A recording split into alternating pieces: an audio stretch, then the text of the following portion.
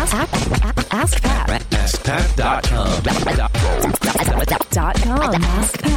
AskPat.com.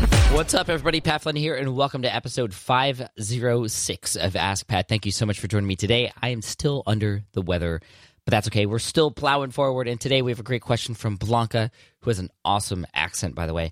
All right, here's today's question from Blanca. Hi, Pat. How are you? Thanks for the podcast. My name is Blanca. I do have a blog, but it's not really relevant for this particular question. What I'm about to ask, though, might be a bit of a weird question, but it is a subject I'm really interested in. And I think you'll have a lot more knowledge and a lot more resources to respond. So I'm going to go ahead. My question is, how much do you think a site that isn't huge can make? I know you share your income and it is around 100,000 per month, but how much other sites could be making? Is it a lot more than that? I found this site called Brit Plus Co, www.brit.co, and found out that she got an investment of 1.3 million and then 6.3 million sometime after that. My question is it really worth it? That much money and then having a team of 61 people, is it really worth it?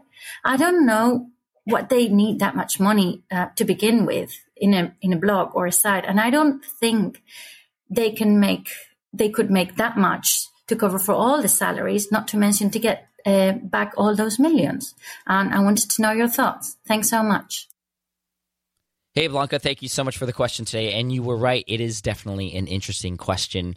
And I'm trying to make sense of it a little bit. And because there's two different components here. This is how much money could a site potentially earn, which is obviously a weighted question because it depends on a lot of things, who the target audience is, what products are available, all that sort of stuff. A lot has to do more. There's a lot more to it than just the site itself. There's the people behind it, the team behind it, and the value that it can provide. And then on the other side, you're talking about this other site, which talks about it seems like venture capitalists or investors have come in to pay a bunch of money to help that company grow. And again, that is a whole different conversation because that sort of stuff, getting investing and stuff, there's a lot involved with that. I mean, just listen to the podcast called Startup with Alex Bloomberg. I mean, that walks you through just what that process is like, and it shows you how arbitrary a lot of the investment process is in terms of how how companies are valued and how much people are willing to invest and what those expectations are. And so, we don't even know really what the plans are for Brit.co. And so they might have an amazing plan and business plan moving forward where they do believe that they're going to get that money back down the road. I mean, somebody did believe that, and therefore they were able to get some investment up front to help that company grow. It doesn't necessarily mean that they're going to get that back. And, a lot of times companies get investments and they go under. But for a lot of companies, they need that investment, that initial seed capital to be able to grow and build the things that they want to build. So, it's hard for me to speak on that. But in terms of a site that's, for example, smaller than SPI, yeah, absolutely. There are sites out there making a lot more than how much I make. And there's a lot of sites out there who are a lot bigger than I am who are making less. It's not necessarily about the size of the site. It's the value that it can provide. It's the kind of audience that's there. And the execution of that site too. And so there's a lot that goes into the valuation, into the predictable income that can come from a particular business. Now, mind you, that SPI has been around for about 7 years now, so it's been around for a long time. And for the first year and a half, it didn't make any money at all. And this almost goes back to Brit.co because, maybe they're in the stage where they're not making any money at all. I mean, when I think of Elon Musk and Tesla, they're not even making any money at all. They're losing money every single month, and they're just pouring all those profits back into the business until they get to a point where they will become profitable. So, again, there's a whole world out there that discusses this, and that's way beyond my own knowledge and capability. But, I'm interested to hear what everybody else thinks. So if you have some thoughts about this and Blanca's question, use the hashtag AskPat506 and let me know what you think, and maybe Blanca will follow up on Twitter as well. So again, that's on Twitter, hashtag AskPat506.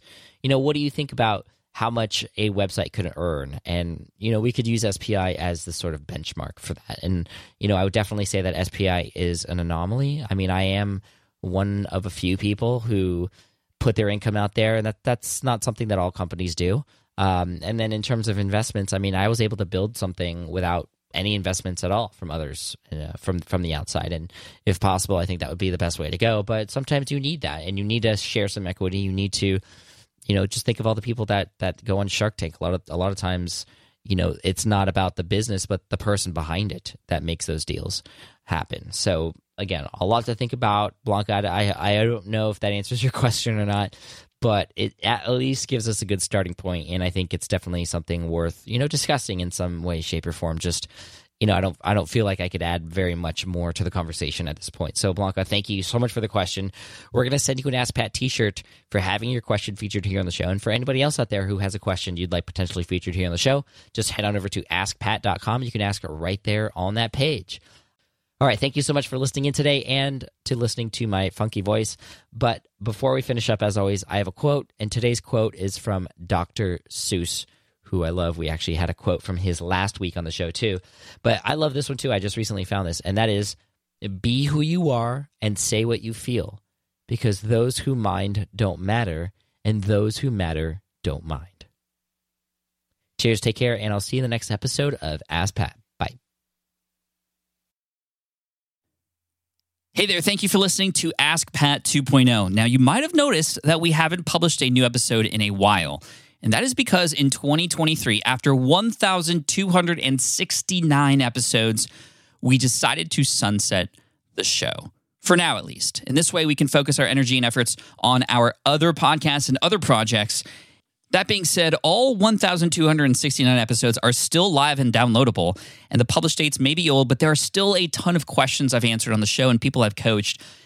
Those episodes are just as valuable as they were back then. So you can also visit smartpassiveincome.com/askpat to dig through the archives. Plus, there's a search tool on the website that lets you search across our podcasts and blog. And of course, the Smart Passive Income podcast is still live and energetic and awesome and publishing twice a week. So make sure you're subscribed there so we can still continue this conversation. And we have some of the foremost experts and thought leaders in entrepreneurship on the show every single week, so you definitely don't want to miss it. Again, check it out. It's the Smart Passive Income podcast. Just find it wherever you're listening to this podcast. You can find it there as well. Thank you again for listening in, and I'll catch you in the next one. Cheers.